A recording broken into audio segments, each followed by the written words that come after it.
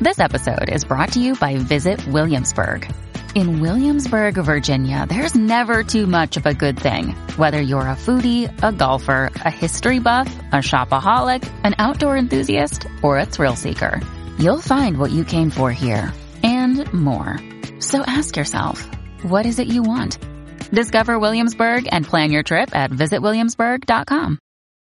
When you need mealtime inspiration, it's worth shopping Kroger, where you'll find over 30,000 mouth-watering choices that excite your inner foodie. And no matter what tasty choice you make, you'll enjoy our everyday low prices, plus extra ways to save, like digital coupons worth over $600 each week. You can also save up to $1 off per gallon at the pump with fuel points. More savings and more inspiring flavors make shopping Kroger worth it every time. Kroger, fresh for everyone. Fuel restrictions apply. On this episode of Narcissist Apocalypse, we talk with an abuse survivor named Tatum. And Tatum and her partner were bullied by a narcissistic church elder. It's a story of extreme love bombing, gossip as a form of concern, the fog, minimization, and smear campaigns.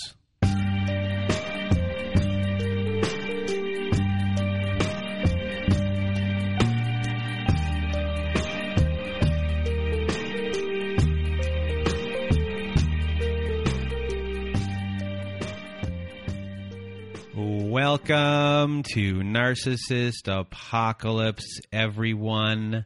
I am Brandon Chadwick, and with me today, I have Tatum. How are you? I'm doing well. Thanks for having me here. Well, thank you for being here. And for those of you that want to be a guest on our show like Tatum is today, please do go to narcissistapocalypse.com. Top of the page, there's a button that says guest form. When you click on that button, there's all these instructions. Either fill out our guest form or send us an email at narcissistapocalypse@gmail.com. And today we are going to be talking to Tatum about her experience with her church and the leadership of the church, and it ran itself like a cult-like environment, or at least the leaders there did. And it was an interesting relationship for you and for your husband, how you got there, and everything that kind of transpired within it that had you eventually have this relationship destroyed. And it's an interesting story that I think a lot of people who are in families will have a lot to resonate with. And even if you're in a relationship, this episode will have a lot of things for you to resonate with, because the tactics that are kind of being used here are pretty much the same you see throughout the different types of abuses and different types of family relationship and here organizations. So I just really want to thank you for being here with me today. And now, and now I said your real name there. Oh my gosh. And now, Tatum, the floor is now yours. Wow. Thanks, Brandon. So really, one of the things that you said about how this might be helpful, I always think about our story as unique in that whenever you hear like emotional abuse or narcissistic abuse stories, often it has to do with families or maybe one-person interaction with the abuser. In our case, it was me and my husband that joined the church and became very close with one of the leaders at the church, feeling like we were friends. We opened ourselves up. And after a while, which takes a while, things started looking a little weird.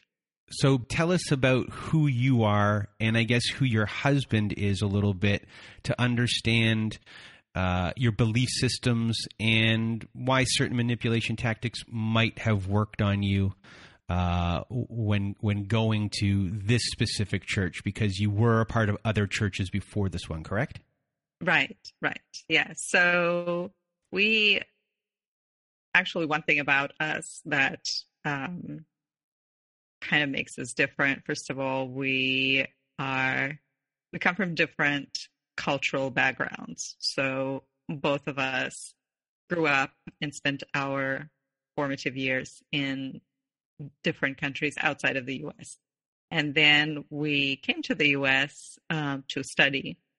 And then we ended up getting married and staying in the US. And so because my husband had a calling for ministry, he felt like going and working with religious organizations. Well, initially it was a nonprofit organization, but eventually a church was something that it was a great place for him. That's where he thrived. He enjoyed and still enjoys working with people, and he has strong convictions as to his calling, and so do I. And so that kind of brought us together.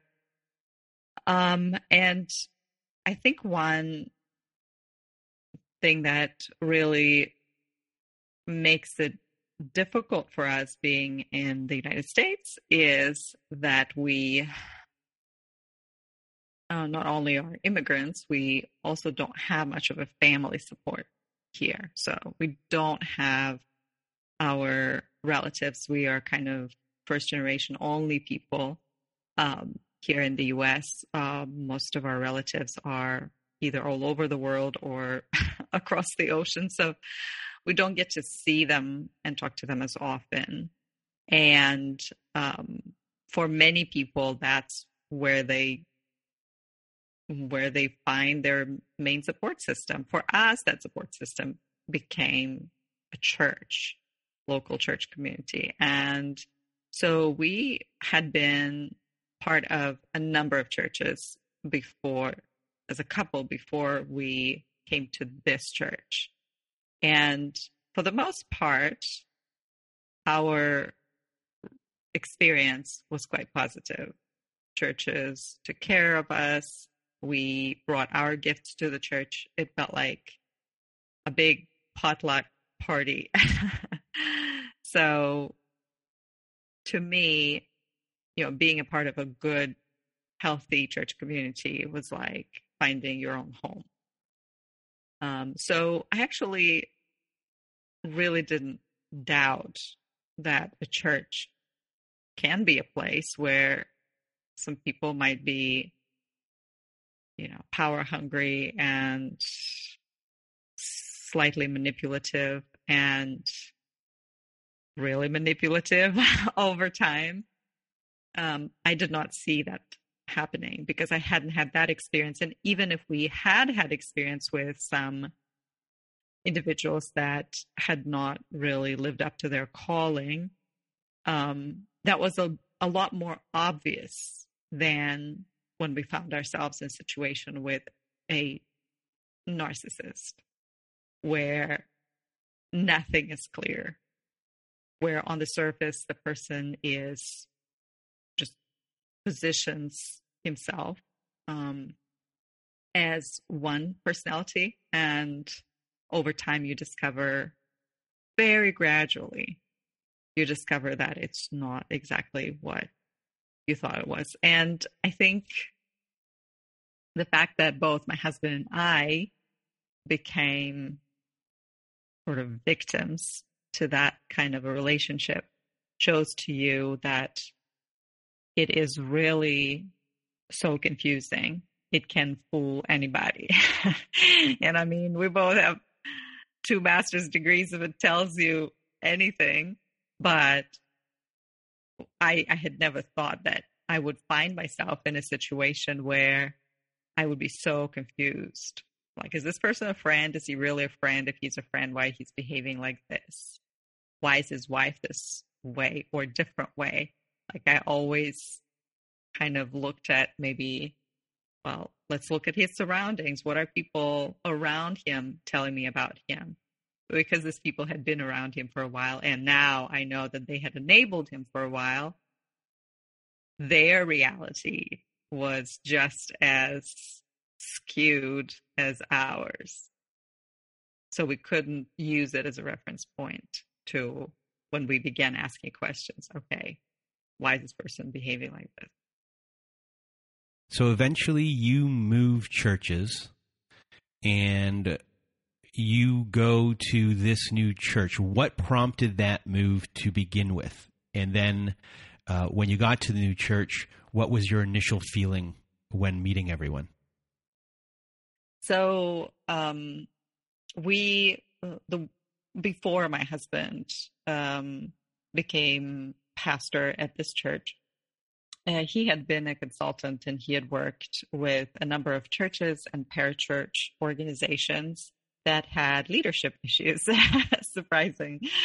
He would go to like different churches that were either going through a transition, maybe organizations that found themselves in a really difficult situation communication-wise, and they needed a mediator.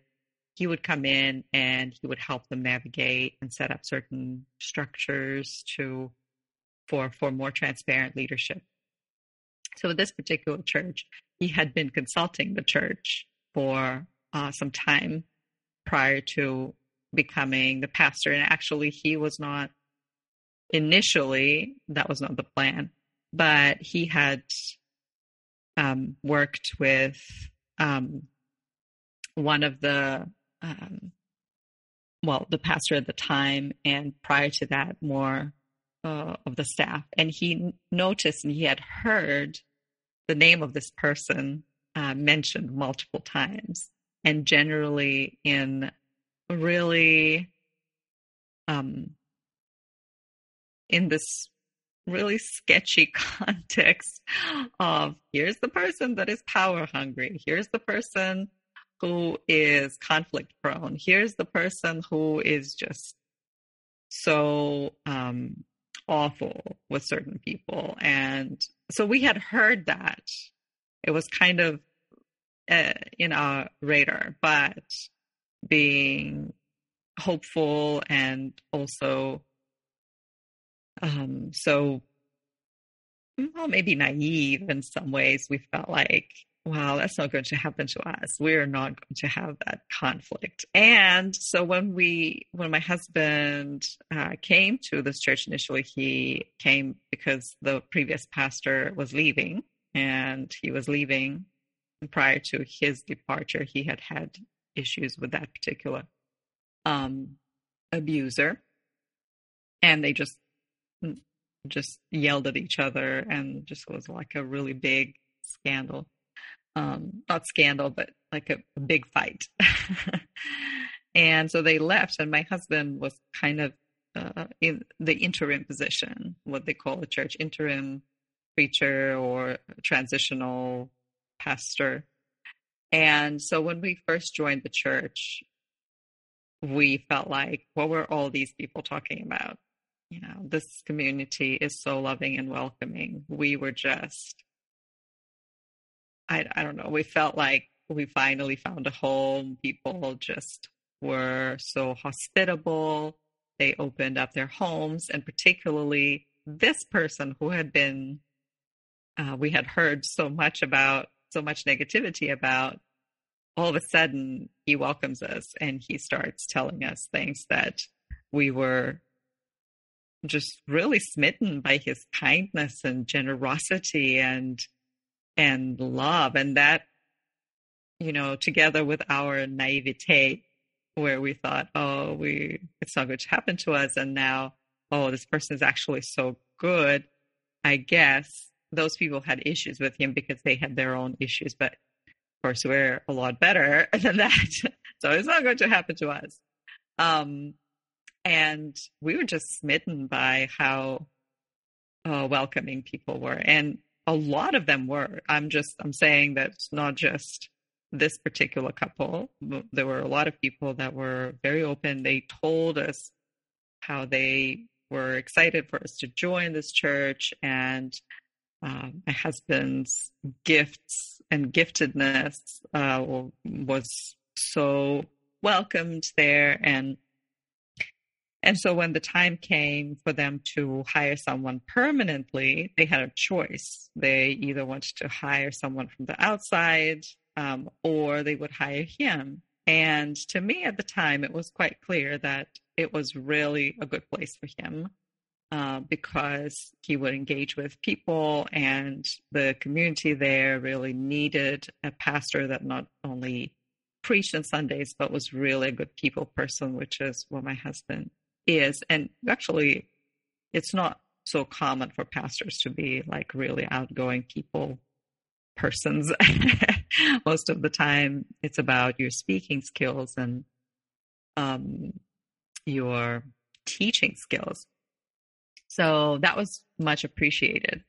So before you continue, I just want to point out right here, right off the bat, that you come into this place, you hear things, you're a little bit weary, you meet everyone is wonderful, that overrides what you had previously heard, and then they feed into a little bit here of your ego of being very good at what you do, respecting what you do, and then they hire your husband. So you feel like you're being respected, appreciated, and that you are valued members of the community very early on and seen as competent people that can help.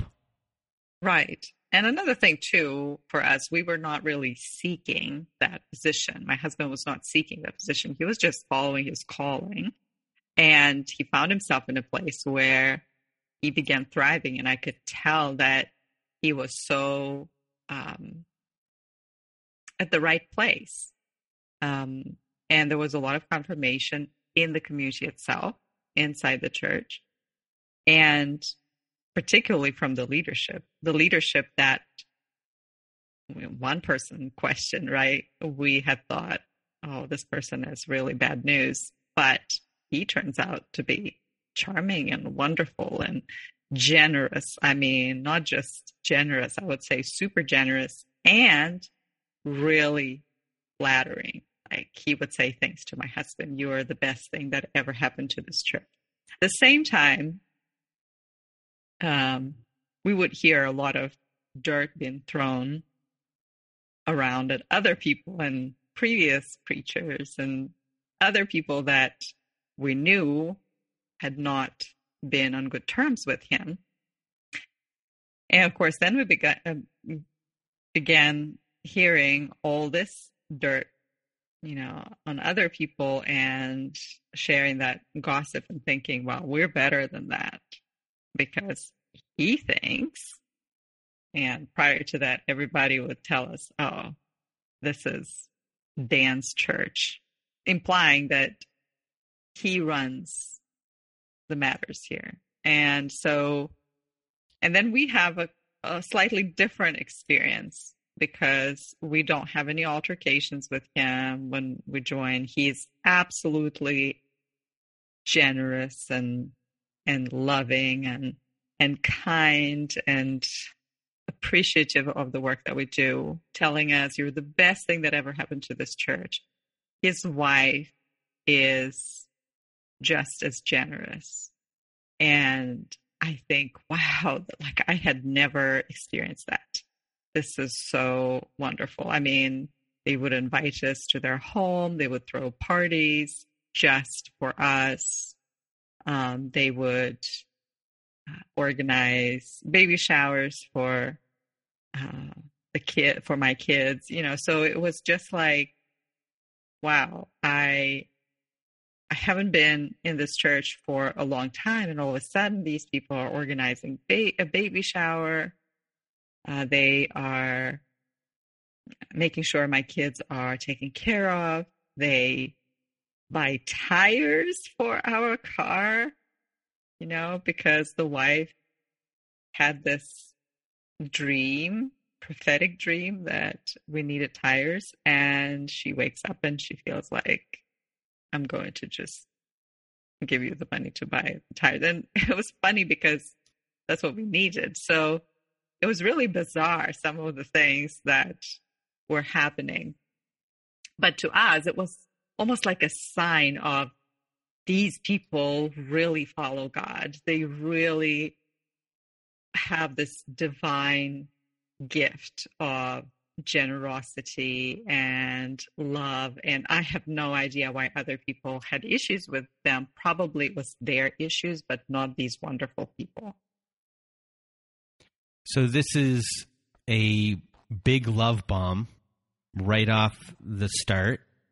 And there's also seeing a future together in a way, a shared future. Even though this isn't a relationship story, there's a shared future amongst this where you're a team possibly, just like it was any regular relationship. And you're looking forward to this future. And it's something that I don't know if it will eventually be dangled, but it's something that can eventually be taken away. And just like we hear in relationships, your beginning here is almost identical to what most people deal with. Yeah, it's right. It's if somebody were to tell me today, like, if it's too good to be true, it probably isn't. I would tell them, well, but you don't understand. These people are true followers of Christ. They really, really know what the Bible teaches them. They want to follow it, and they're so sincere. There is no question about it. But one thing that we did see from the beginning that made it all kind of sweet with a tiny, tiny bit of bitterness in all of the sweetness was the gossip that was planted and the connection that was being built that felt like we were a part of a sort of mafia clan. And what I mean by that is when you become a part of mafia clan, you become loyal to the people in the clan, in the clique, in our leadership circle, right? And you treat everybody else that challenges this leadership as potential enemies. And I'm able to say that now with a lot of therapy and looking back and reconsidering certain things. But when at the very beginning, you are meeting a person that is just almost too good to be true. And if this person opens up a relationship by starting to pile dirt on other people that you know, to form alliances, to also form animosity and breed animosity towards other people. And we're talking about church here, right? But that was the case. When this is happening, then we need to stop and think, okay, why is this going on? Do I want to be close to this person, or do I want to step away and set boundaries? And for us, now I realize that the friendship was really, the core of friendship was built on, their generosity. They are giving. We cannot reciprocate that level of giving. It was also built on discussing others / gossiping, which they labeled as, well, we're discussing our leadership issues. So there's always another story. Nobody ever comes to you and is like, let's gossip about these people. Come on, we're a church. We don't do that kind of stuff. No, it was turned into a narrative about, well, we care about those people, so we need to talk about them. Now, the tone of this conversations and the jokes that were made at the expense of these people, that was what really was, at the center of it. And because we couldn't reciprocate to their generosity, they were giving, they're well off. We reciprocated with our own vulnerability. So we became vulnerable. We pretty much, because we felt like friendship, sort of, except we knew nothing about them. They knew almost everything about us. They knew my family dynamics. They knew my husband's family dynamics. They knew our financial situation, our coming to the United States, how our lives had been prior to joining this church, what we liked, what we didn't like, what our aspirations were. They sort of recorded all these things, and then they started using those weaknesses to provide us what we needed. And what we needed was community. What we needed was surrogate family, which they were happy to kind of adopt us in a way.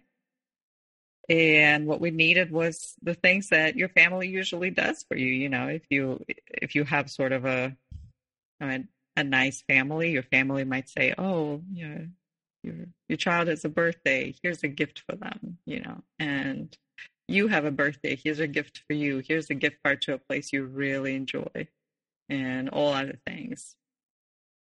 And it just felt so good that you never thought about the bad stuff, the bitterness. You kind of looked over it. So at this point, you are seeing red flags.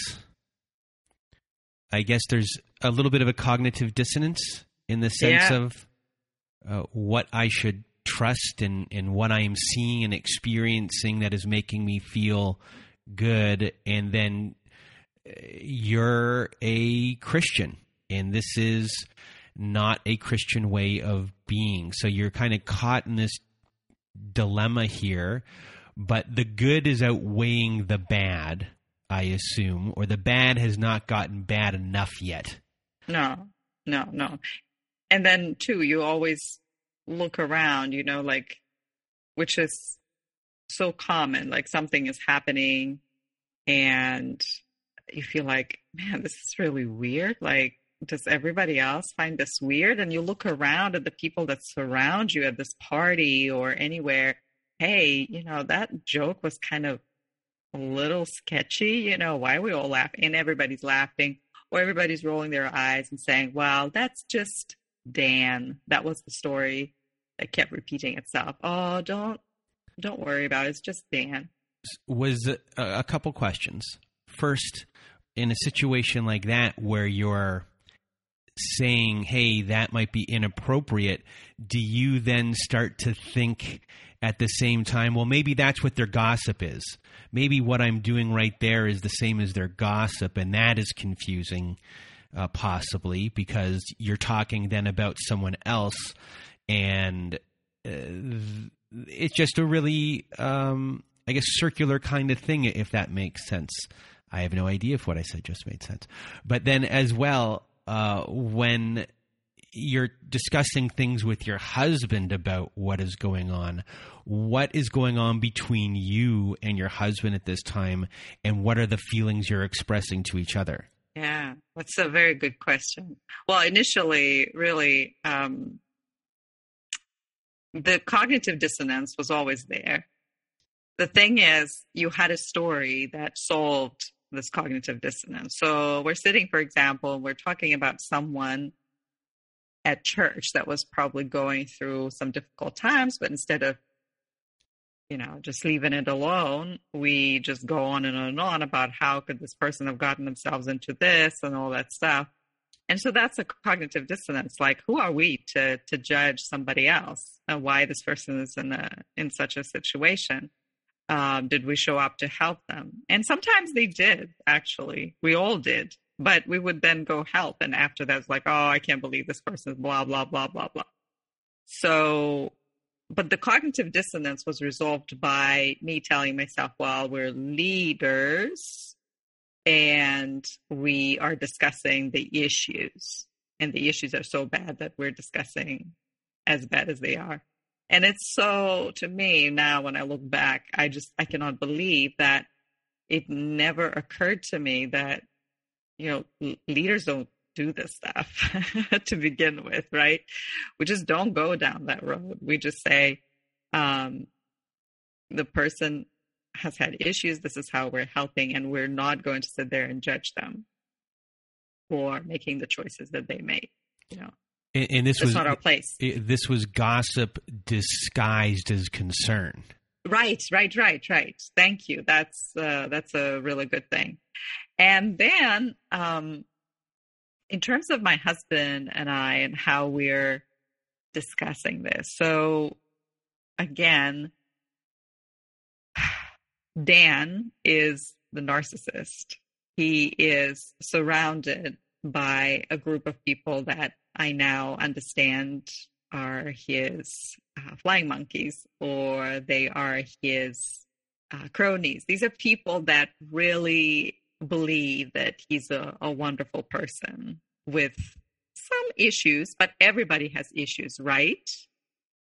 And that's how it was all positioned. It's just a different kind of narrative. And it's very difficult to contextualize it and to hold people accountable to this narrative at church. Because when you say, okay, wait a minute, what are we doing here? Then this person shouldn't be saying this thing. And then they say, well, you're saying this stuff as well. Like, you're a part of it. So immediately you're being gaslighted, or when you start saying something about, well, why is he this? Why is he so aggressive? Well, it's because of his job. He has a corporate job. He's tired, And I once had this thought about, well, that kind of doesn't make sense. I mean, we all are tired for the most part, We are going through a lot.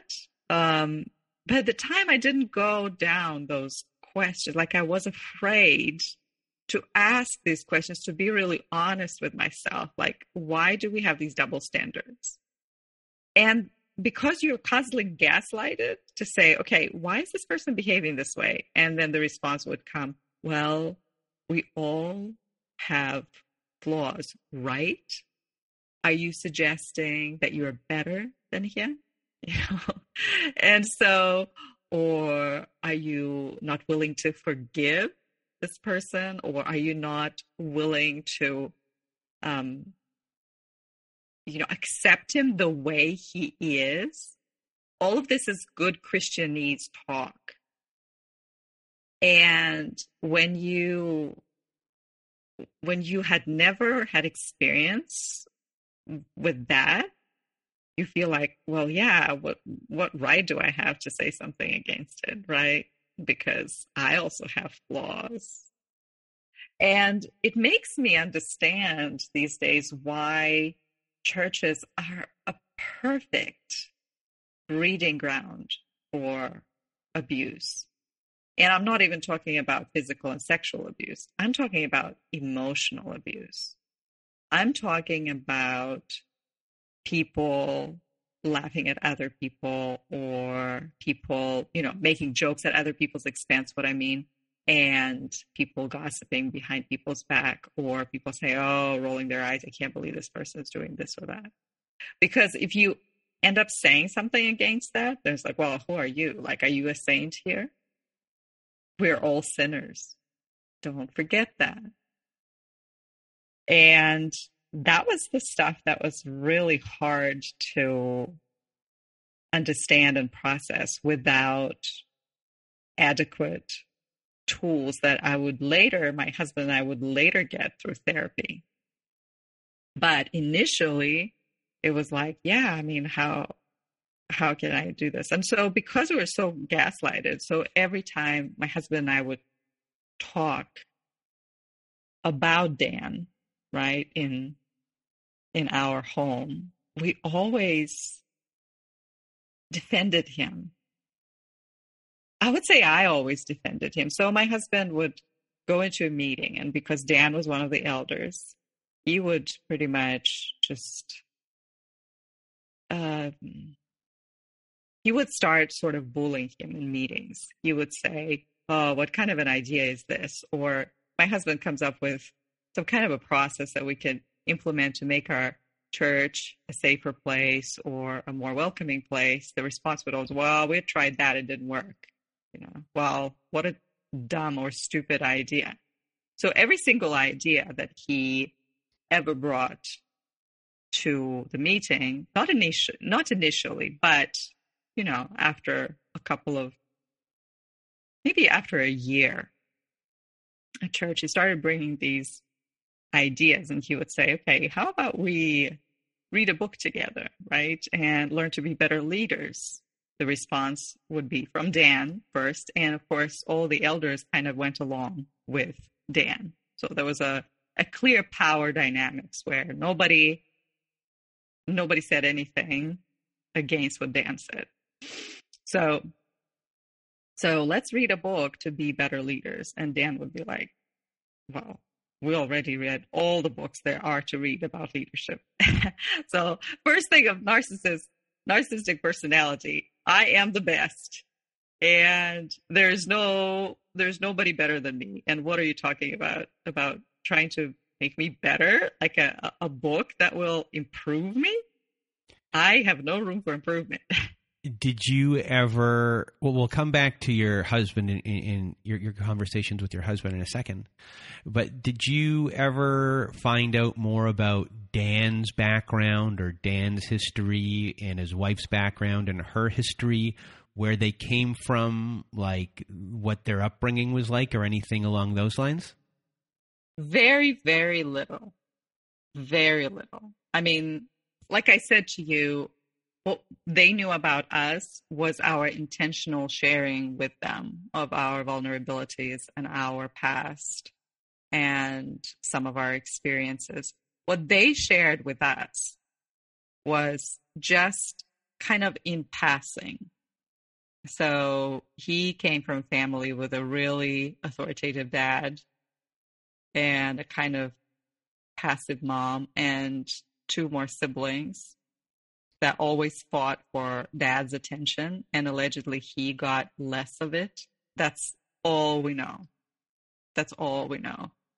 We'll also know that his dad was in this corporate leadership position, and he pretty much got his son into this same position after he retired. So it was very convenient for him, which explained later why it was so difficult for Dan to be compassionate. Well, he could not experience much compassion as a narcissist, but at that time we did not know. But for example, he always had a judgment card on people that were working hard and were never able to, achieve certain things because, he got it right there. And his wife, she came from a really rocky background where her parents divorced, and then she grew up. She was raised by her mom and her stepdad. And her younger brother was a drug addict who died. And that's all we knew. And we only learned it in passing. So there was probably some sort of attraction for her in a male that was sort of dominant and believed himself to be right. There was maybe some sort of trauma bonding. Again, I am looking at it now using the vocabulary that I know from therapy, but one way or the other, they worked very well together. She always submitted to him, and that's another big part of the so-called, church culture, Protestant church culture. I would say evangelical church culture, where they spent the majority of their lives being at that church, and where a woman sort of submits to her husband, and there's a skewed understanding of submission. And anyway, this whole idea of submitting is taken out of context, which is probably a story for another day. But she felt it was her responsibility to go with whatever her husband said or did. And even though she told us later that she always challenged him, about certain things that he had said in the family, there was always a conflict in their family, like in their family of origin, when he went to see his mom and dad and their siblings, and they had their family event. She always told her husband to keep his mouth shut because there were fights all the time. And so she prided herself in being the peacemaker, the kind woman, the person who, how did it happen that I married this man? I am suffering so much. And she talked about it all the time. Like she said, and it was always sort of a joke, but it wasn't. He would say something, or could say something crude, or say something about somebody, and she would roll her eyes like, well, see what I have to put up with. And she was sort of a martyr. I mean, still is. So that's what we saw. That's kind of the background of their family. So going back to your husband and yourself having conversations, yeah. What was the dynamic there? How did all that go down? Yeah. So he would come back from meetings like that, right? And he would say, well, I tried to propose this, and that's what Dan said. And everybody kind of agreed with him. And my response was identical to what I had heard from Dan's wife, which is, well, that's just him. He's really passionate about the subject, or he's really savvy and you need to trust him. He's been around this church for a while. Maybe you can try another idea, and so forth. And we minimized it. We absolutely minimized it. We learned this minimization from his wife and his surrounding that were pretty much people that enabled him to be what he was and to remain what he was. And also the idea of, well, you should accept people for what they are, which is so big in, Christianity, so big in churches. And surprisingly, they use it very eloquently, accept people the way they are. I mean, towards the people that have been at church for a while and they don't seem to change. And they almost blackmail you with that phrase, well, we need to accept people the way they are. But how dare somebody walk into church that may look or talk or live differently than you, someone who has been at church for 35 years, and then all of a sudden you do not accept them the way they are. So all those rules, they didn't apply. They only applied, or they only were used in one direction. But if we even go and look at the Bible, I think Jesus had the most beef with religious leaders. And he did not accept them the way they were. He had some choice words for them. And nobody, that's why, things went down the way they did. It's the religious leaders that were responsible for most of his issues. And it wasn't just regular people, because he accepted them the way they are. However, people that knew better, they had a much harsher treatment. And it's vice versa at church. And that's what we experience. Like, well, we're leaders. We've been here for a while. You should accept us the way we are. Now, these new people, oh, wow. How can they make such awful mistakes in lives, such choices, such poor choices, and then come to church after that?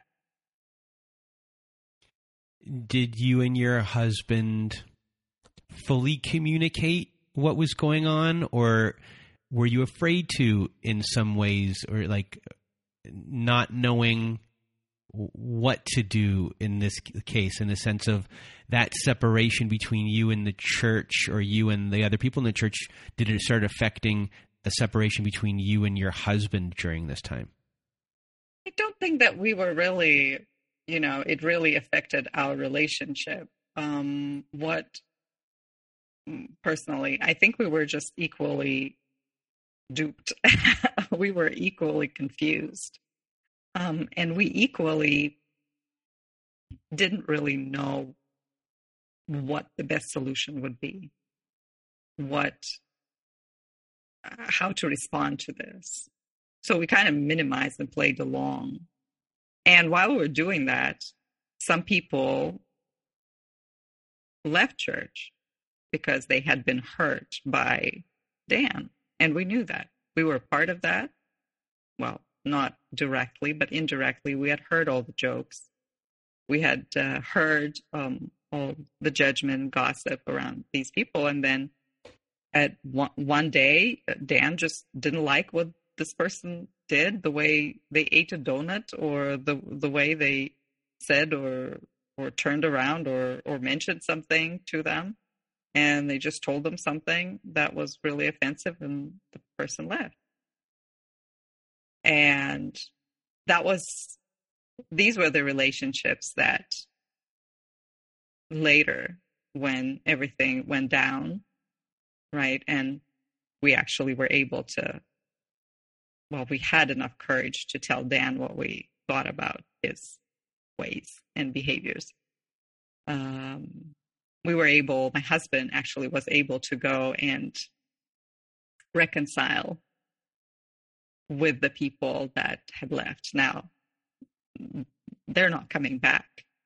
And that's probably the greatest heartbreak for us, being at church and knowing that, these people were the underdogs. They did not have money. They did not have power. They did not have much of anything. They were just like people with their own quirks that Dan did not like.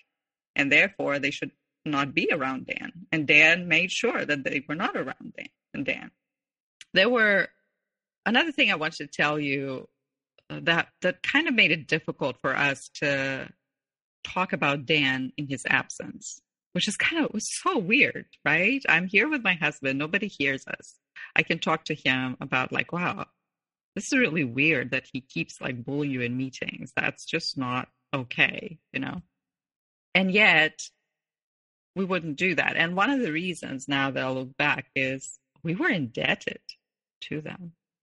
We just felt like if we were to say anything, even behind their backs, anything bad and challenging his behavior, it would be immediately going back to, but they had done so much for us. They, gave us a car, right? They bought us tires. They gave us a car later. They helped us buy a house. That's a big deal. They helped us move. They helped us, paint our entire house. It was so much that at some point you're just afraid to say anything against them, especially in their absence. It's like, how dare you not be grateful to these wonderful, generous people? And so it was so surreal, but he felt where our weak points were. And so he felt if he could just reach out and help us out, then we would be forever indebted and grateful to them. And that's exactly what happened. We were not as, maybe not as confrontational as the previous pastors that had issues with him. We also, and some of those issues, like I said, the way they were resolved was probably not very wise on both sides. And that's why the way we resolved our issue shocked him and his wife. And we'll get to that point.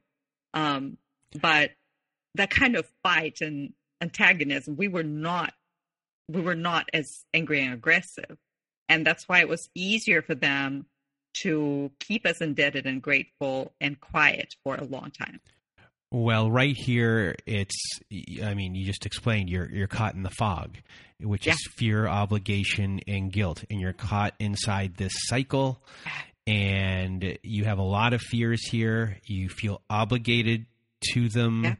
And then the guilt that must be running inside you of the cognitive dissonance of what you are experiencing in one way, but I didn't realize how overwhelming that all of those gifts were. I mean, that is a lot. So you're caught in this, look at, and like that noise in itself that I made was probably a constant in your life every day.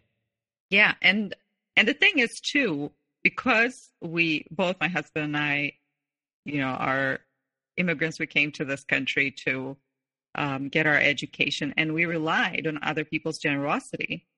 And up until that point, the people that we had made friends with, people that had means and were generous and helped us pay for our schools and get us our jobs and all those things, those people had given quite a bit. But those relationships were completely different.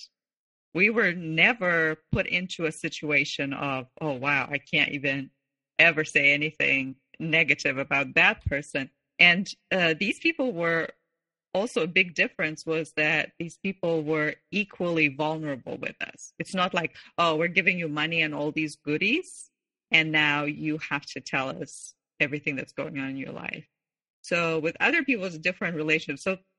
So when I talk about generosity of this kind, of somebody, donating you a car or something, it wasn't new to us. We had received gifts like that before, but the people that gave us those gifts were completely different, and those relationships were different.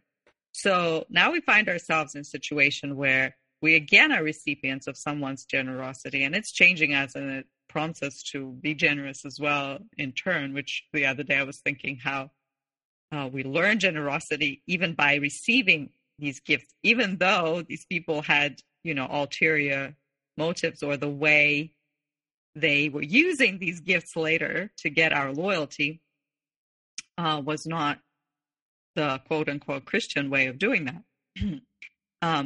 We're just not, there's nothing friendly about that, right? Because once the gift turns into a tool of manipulation, there's no friendship there. So, but the level of, wow, I can't say anything against this person.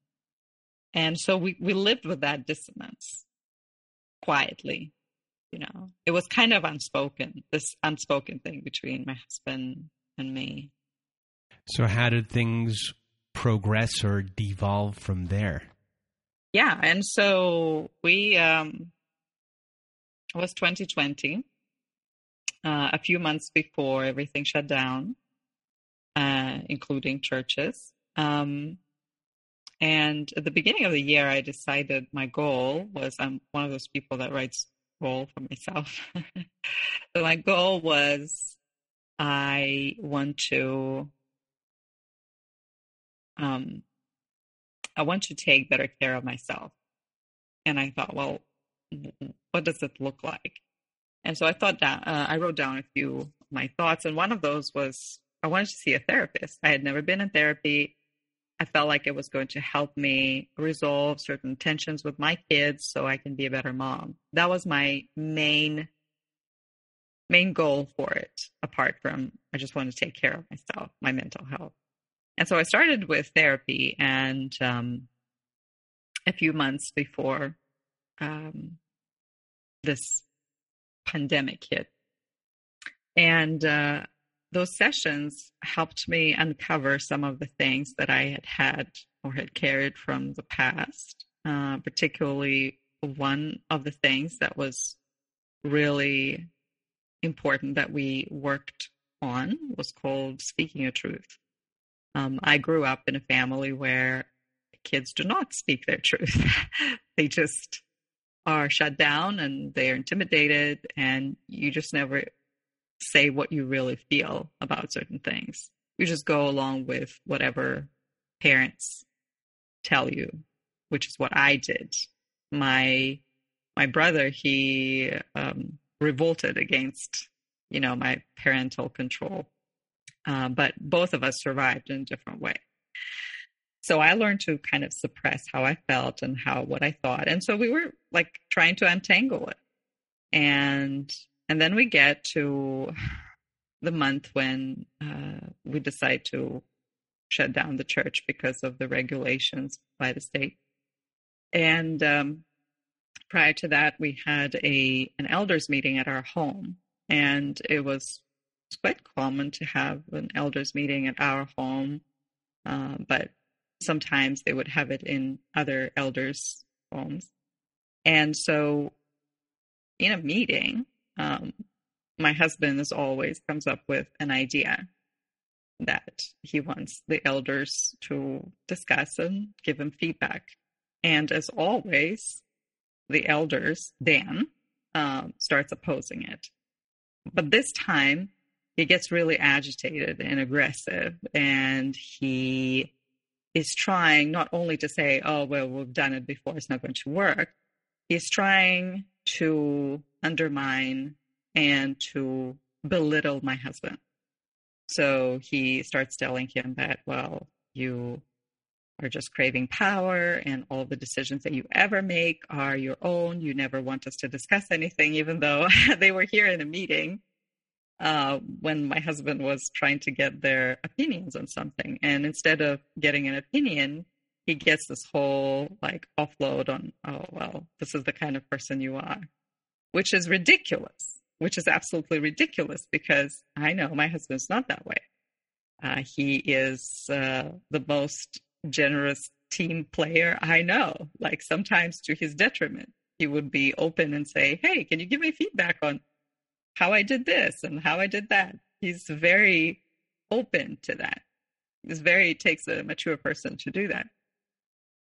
And he was just trying to get my husband to agree to the fact that my husband, is not who he was. Like, tell me you are power hungry. Tell me you are power hungry. You need to tell me that you are.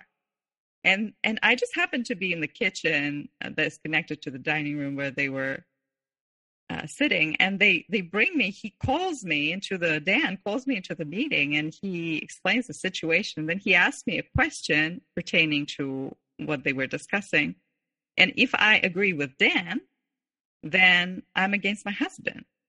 And if I agree with my husband, then I'm not answering his question correctly. So it's just like he just put me into this impossible, like, weird situation.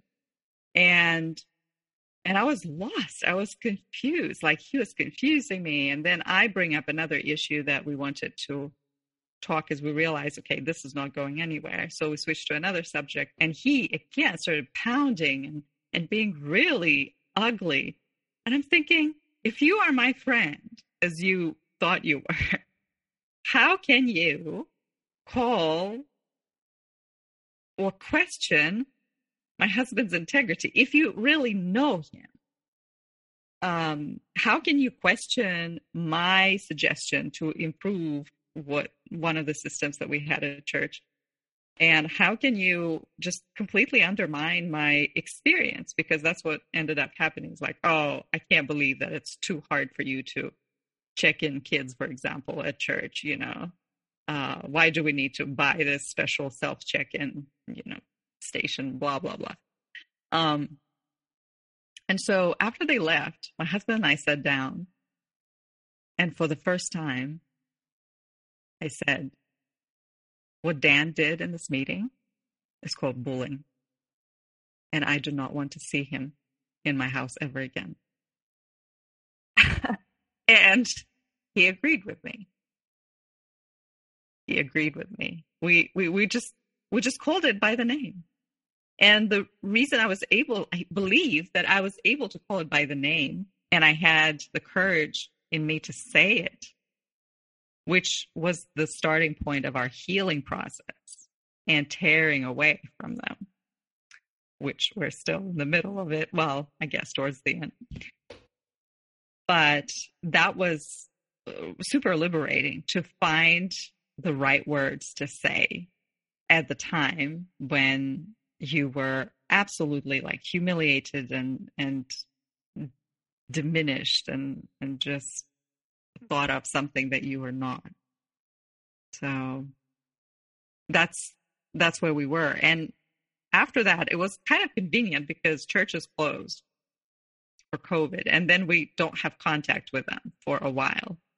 My husband, was doing online services for several months, and I stayed home and I didn't take the kids anywhere until they could go to school. And that's when I felt like, okay, maybe it's safer, and we were able to go back. But it was really awkward with them at first because we did not yet, both of us by then were in therapy, my husband and I with different therapists, but we still could not find the right words to say it in a way that's not aggressive and angry and throwing, insults. And we also it was then that we started learning about narcissistic personality. It wasn't just bullying, it was narcissistic.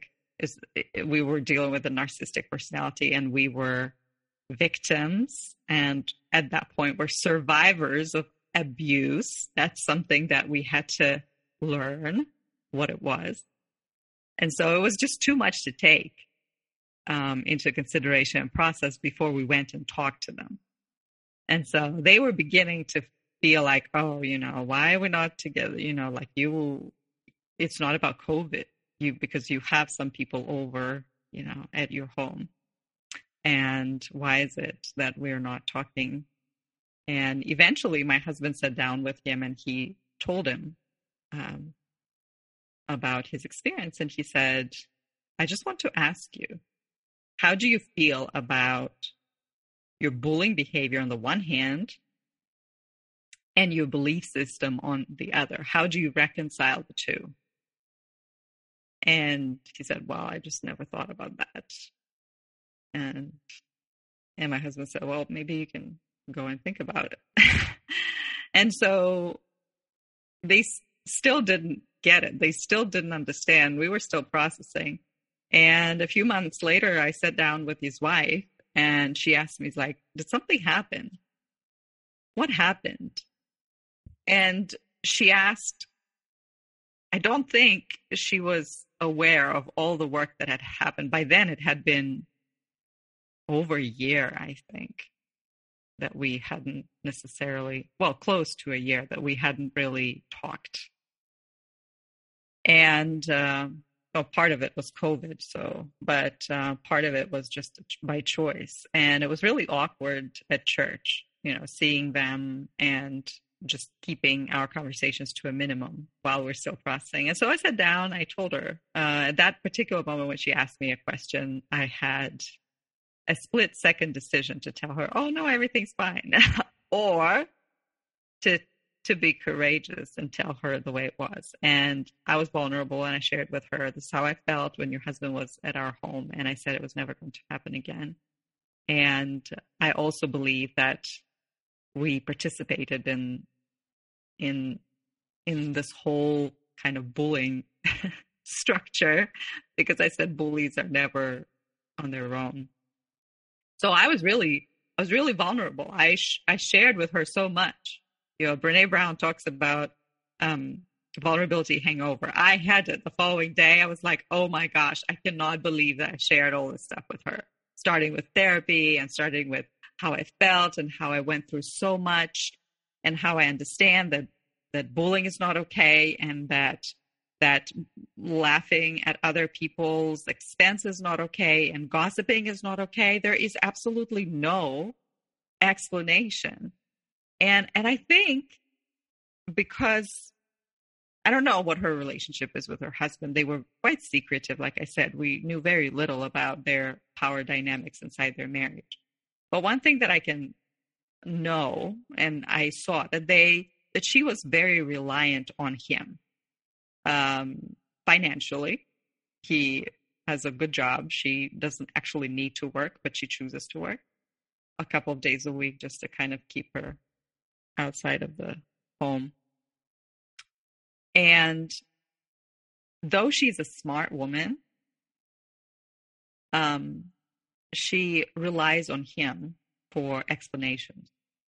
So if she has an issue, she just goes to him, and then he tells her a story, and she likes that story, that he tells her.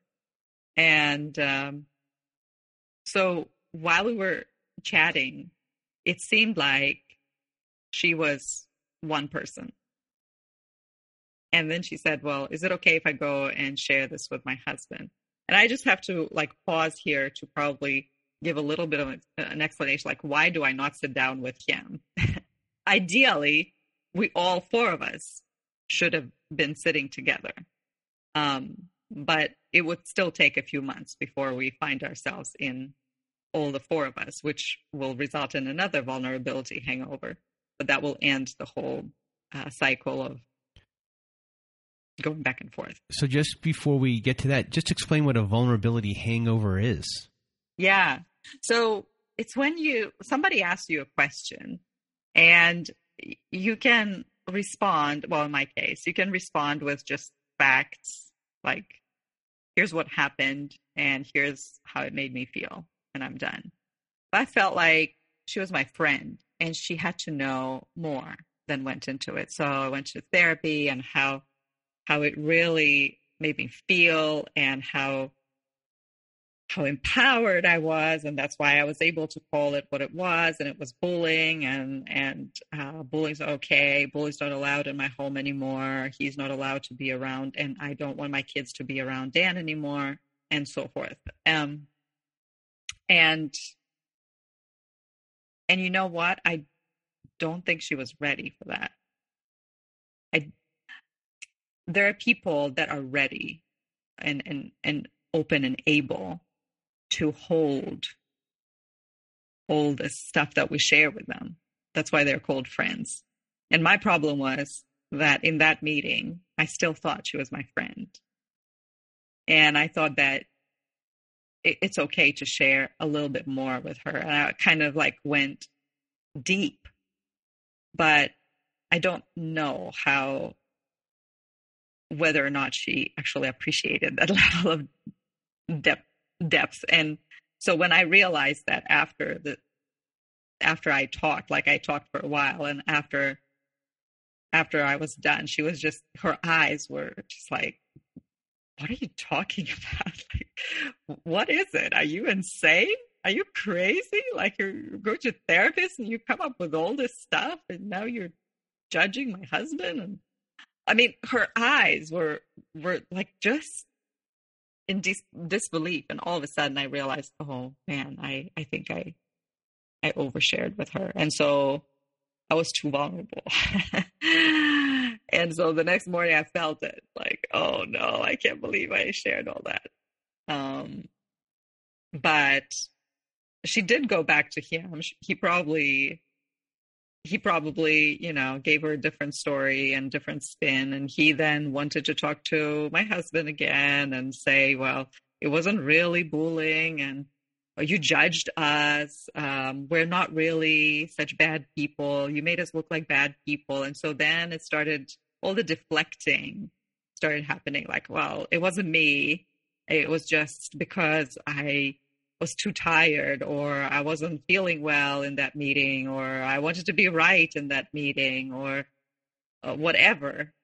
Everything other than, I can't believe that I behaved like that, and that does not go with my values, and I'm so sorry. That never happened. And even later, when he did apologize, it wasn't the apology that you can see as sincere, because where there's an apology, there is the owning of your stuff. There is a way that people call the stuff that they had done by its name. But if people use an opportunity of apology to say, well, yeah, I'm sorry, but that's not an apology. That's an acknowledgement, because you were caught in the very act. There's no way of undoing what you had done. and they're witnesses to it.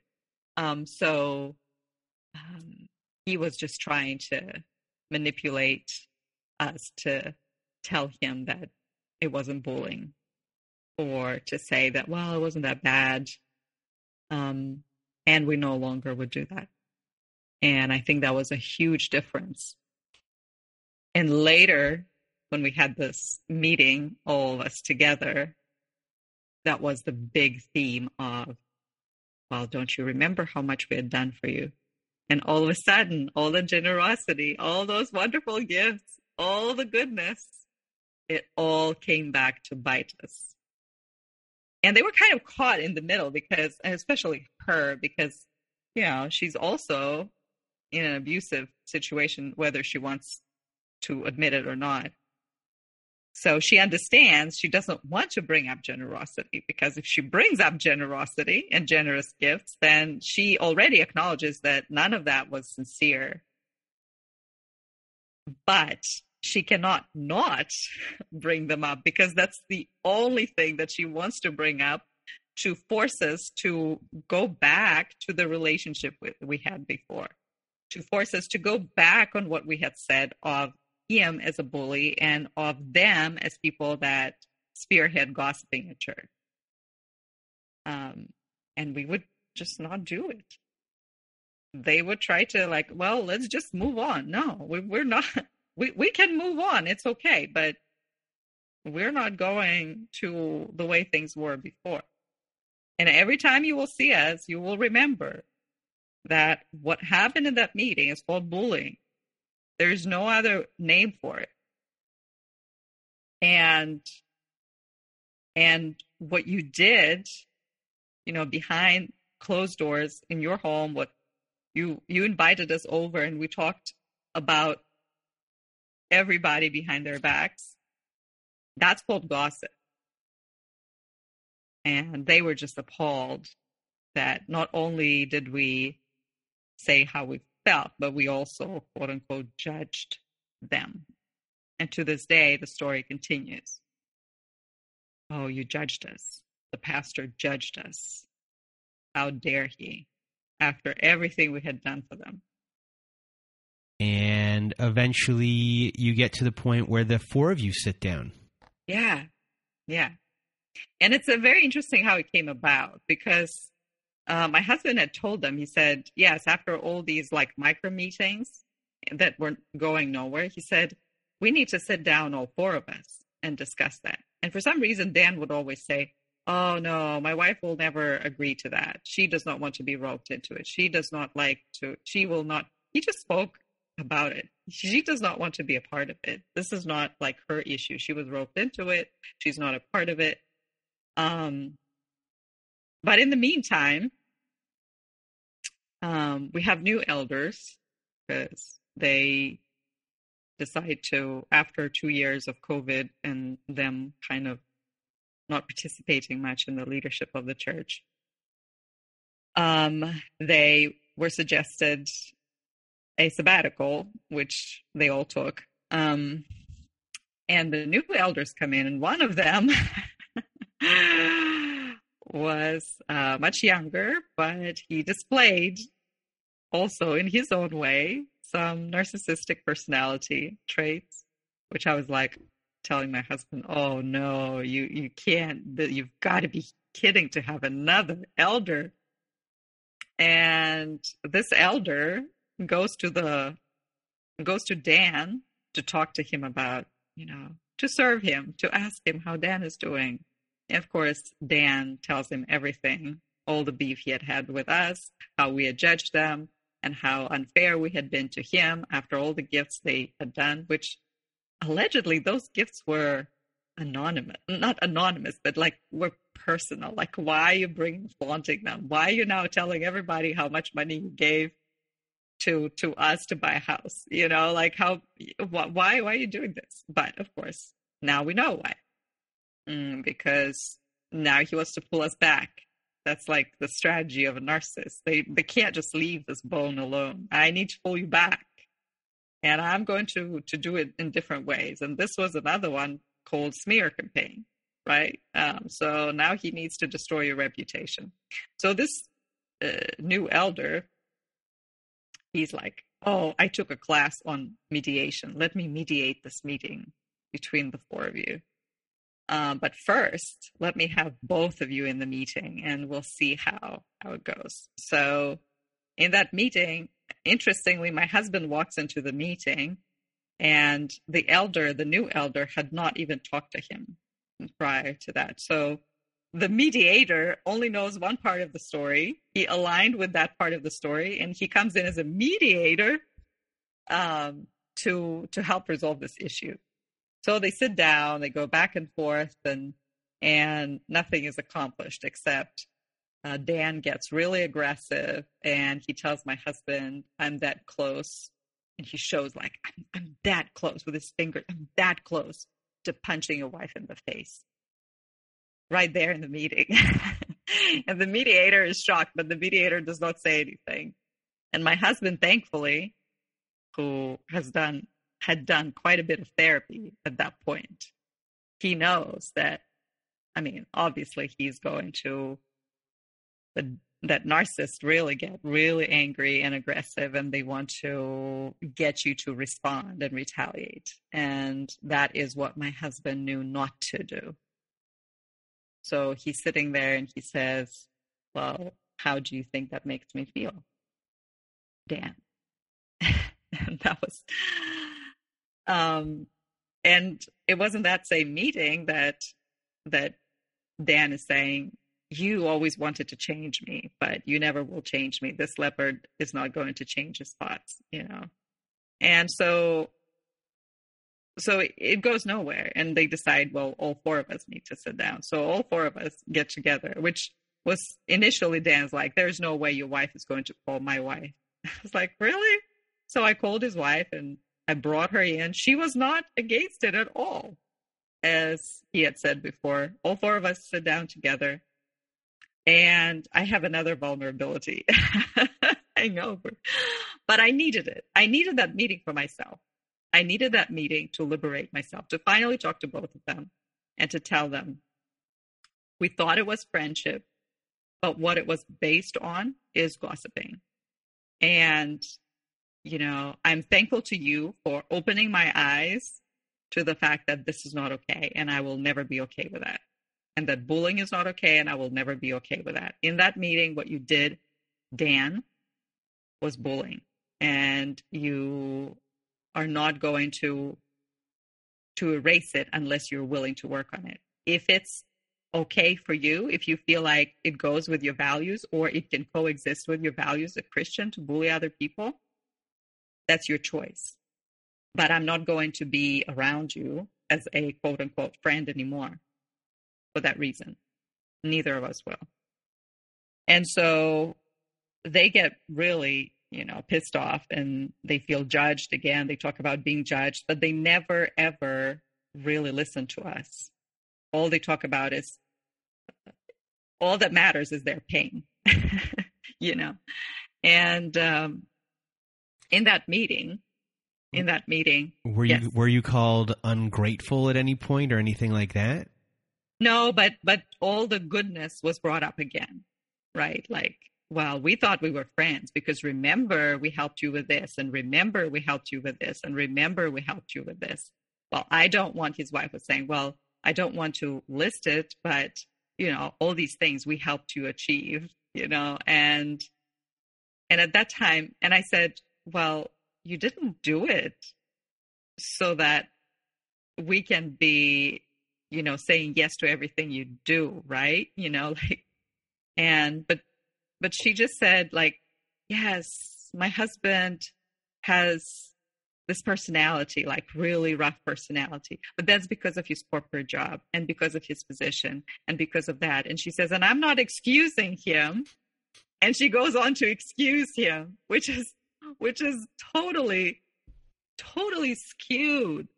And in that meeting, Dan looks at me and he says, you know what? In that particular meeting, I just wanted to be right. And so I'm sorry. And I said, how do I know that you're not going to do this again? And his response, well, I'm no longer an elder. And it was like, oh, so the fact that you're an elder actually allows you to do that, like gives you license to keep doing it. But immediately the mediator says, oh, that's conditional forgiveness. And gosh, I am just so frustrated with this whole Christianese that we're bringing back and trying to fault you and force you into forgiving, quote unquote, somebody who has absolutely no understanding or ownership of what they had done. And they just want you to erase what you had said and never say that again. But they don't claim it for themselves. And so later his wife comes in to say, well, you labeled my husband with that, and it will be very difficult for him to, to overcome that label or to deal with the repercussions. And he told me that the same, essentially prompting me to take whatever I said back, but I wouldn't, because bullying is bullying. And so since that meeting, there's been a smear campaign. Dan, like I said, he works in a corporate position, and some people at church, they work for him. And so now he uses his workplace to discuss and badmouth my husband, who's a pastor, still pastor, right?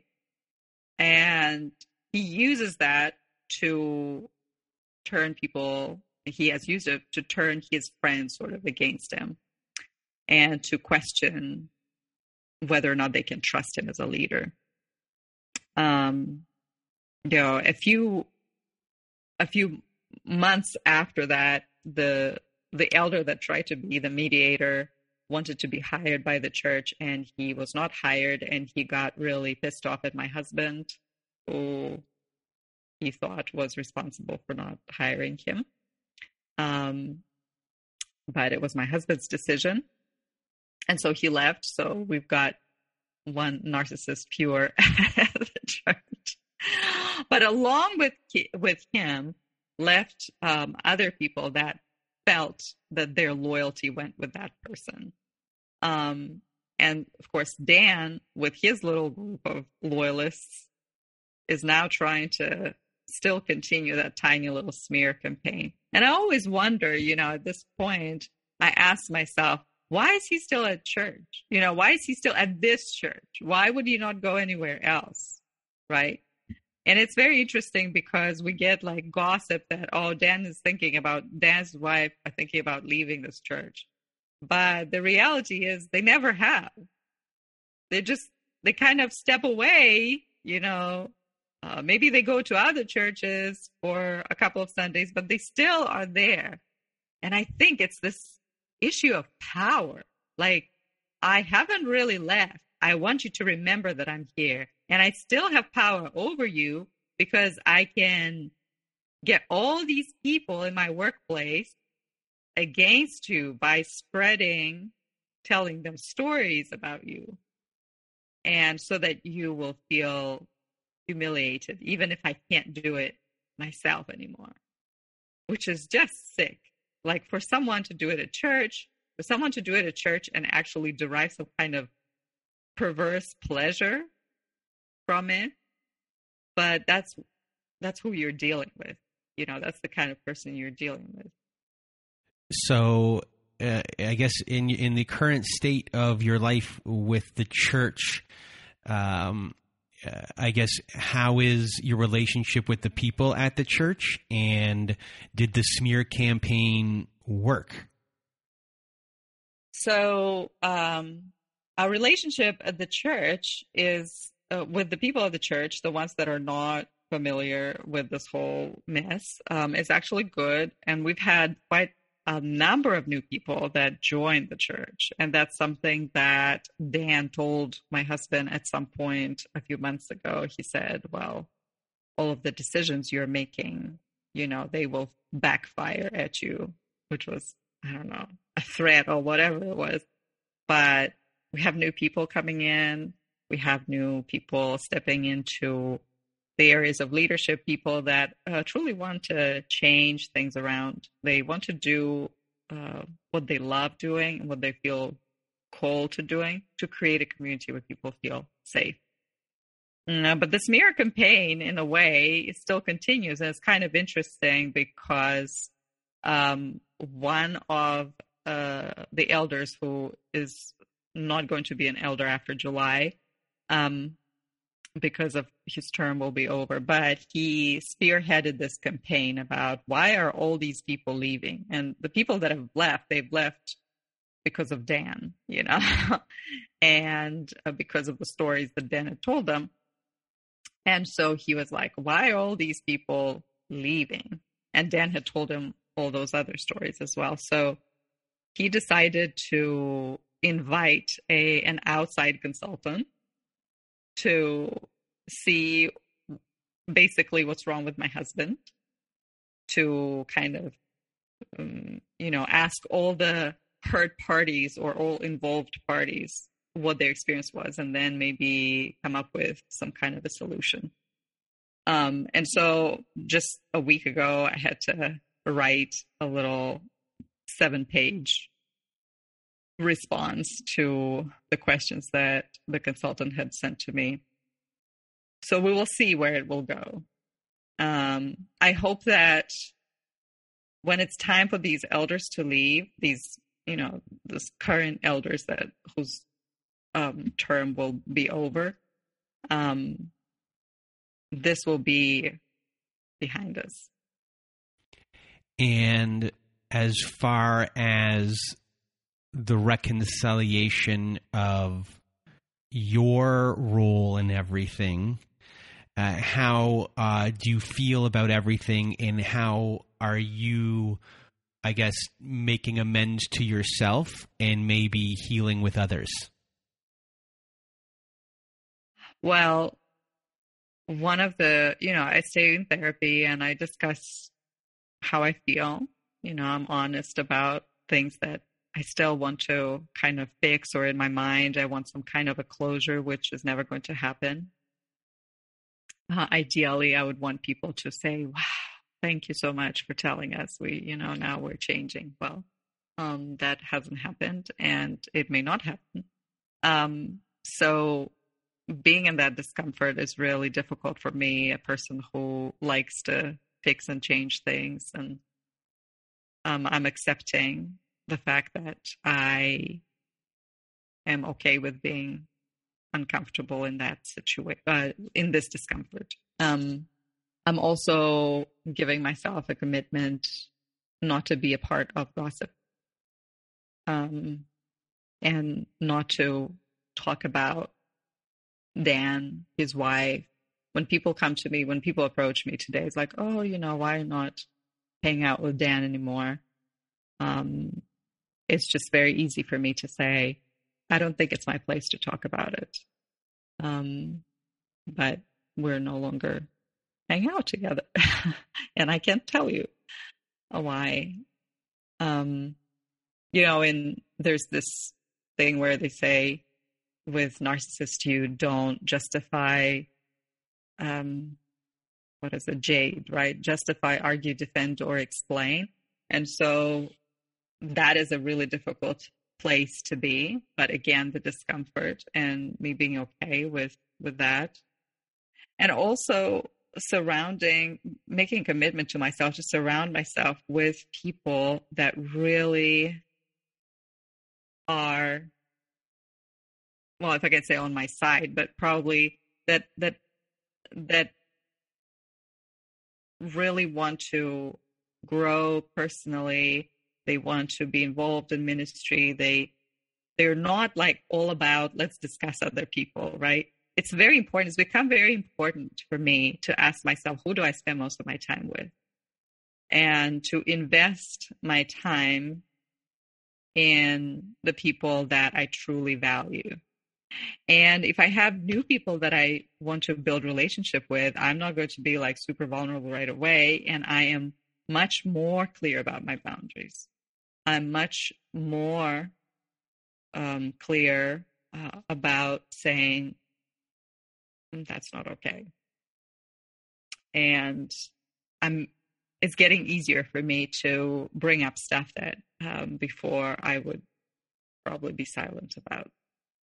And so I think in a way, this experience helped me discover things that I never knew I had, but that I had to set in place to be of better service to other people and to myself as well. And if you had any words of wisdom or advice for people going through the same thing, or for people in relationships with people like this, or family issues or family members, what would it be? Yes, well, one of the things that is really, really important for me is to find your support system. And for us, and I realize that the support system cannot be inside the church.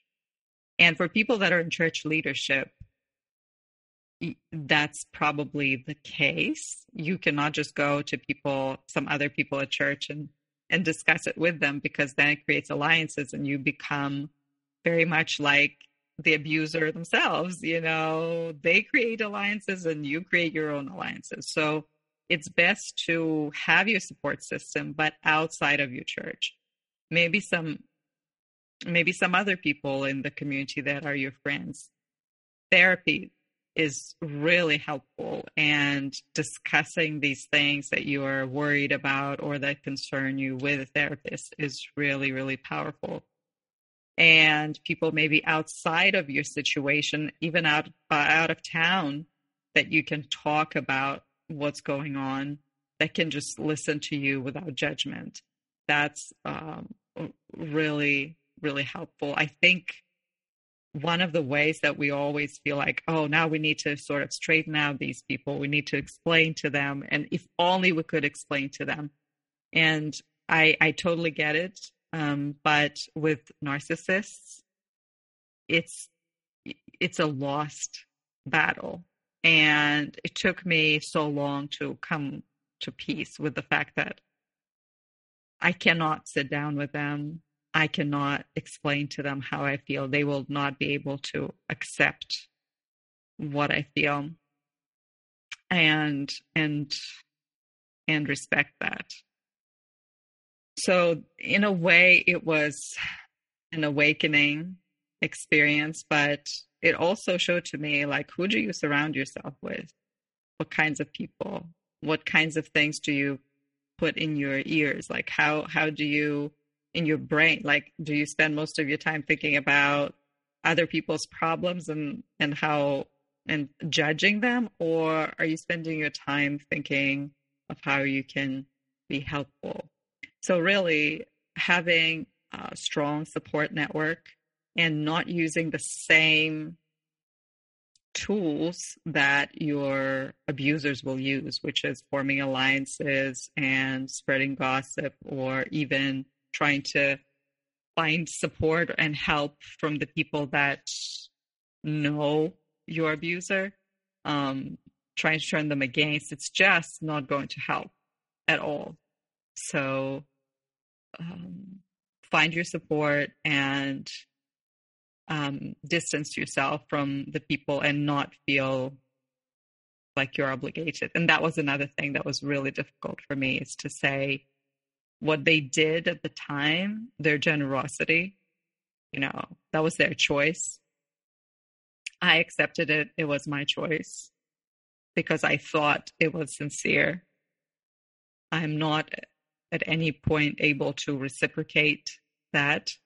Maybe one day I will pay off, but to be okay with saying, yes, they did that, and I don't owe them anything, because the point of generosity is not to say, oh, well, remember, you owe us. No, generosity doesn't work that way. Well, Tatum, I really want to thank you for being a guest on our show today and sharing your story. You did a great job, and you're going to help a lot of people. So from the bottom of my heart, thank you so much. Thank you. And if you want to be a guest on our show like Tatum is today, please do go to narcissistapocalypse.com. Top of the page, there's a button that says guest form. When you click on that button, it takes you to our guest form page where you can read all of our instructions. Please read all of them. Then either send us an email at narcissistapocalypse@gmail.com or fill out our guest form actually on that page and press the submit button. Also, at our website, we have our very own Safe Social Network. So if you need some support, press the support group button at the top of the page. In our support group, we have forum boards for you to post and for people to answer to get the validation support you need. We have Zoom meetings every Wednesday night and Saturday night and every other Thursday afternoon. We have episodes that never made it to air. We have ad-free episodes. And as well, if you just want to support our show, and we can take all the support we can get. If you just want to support our show, just join our support group. And we can't thank you enough for doing so. And if you need even more support, please do visit our friends at DomesticShelters.org. So if you or someone you know are experiencing abuse, you are not alone.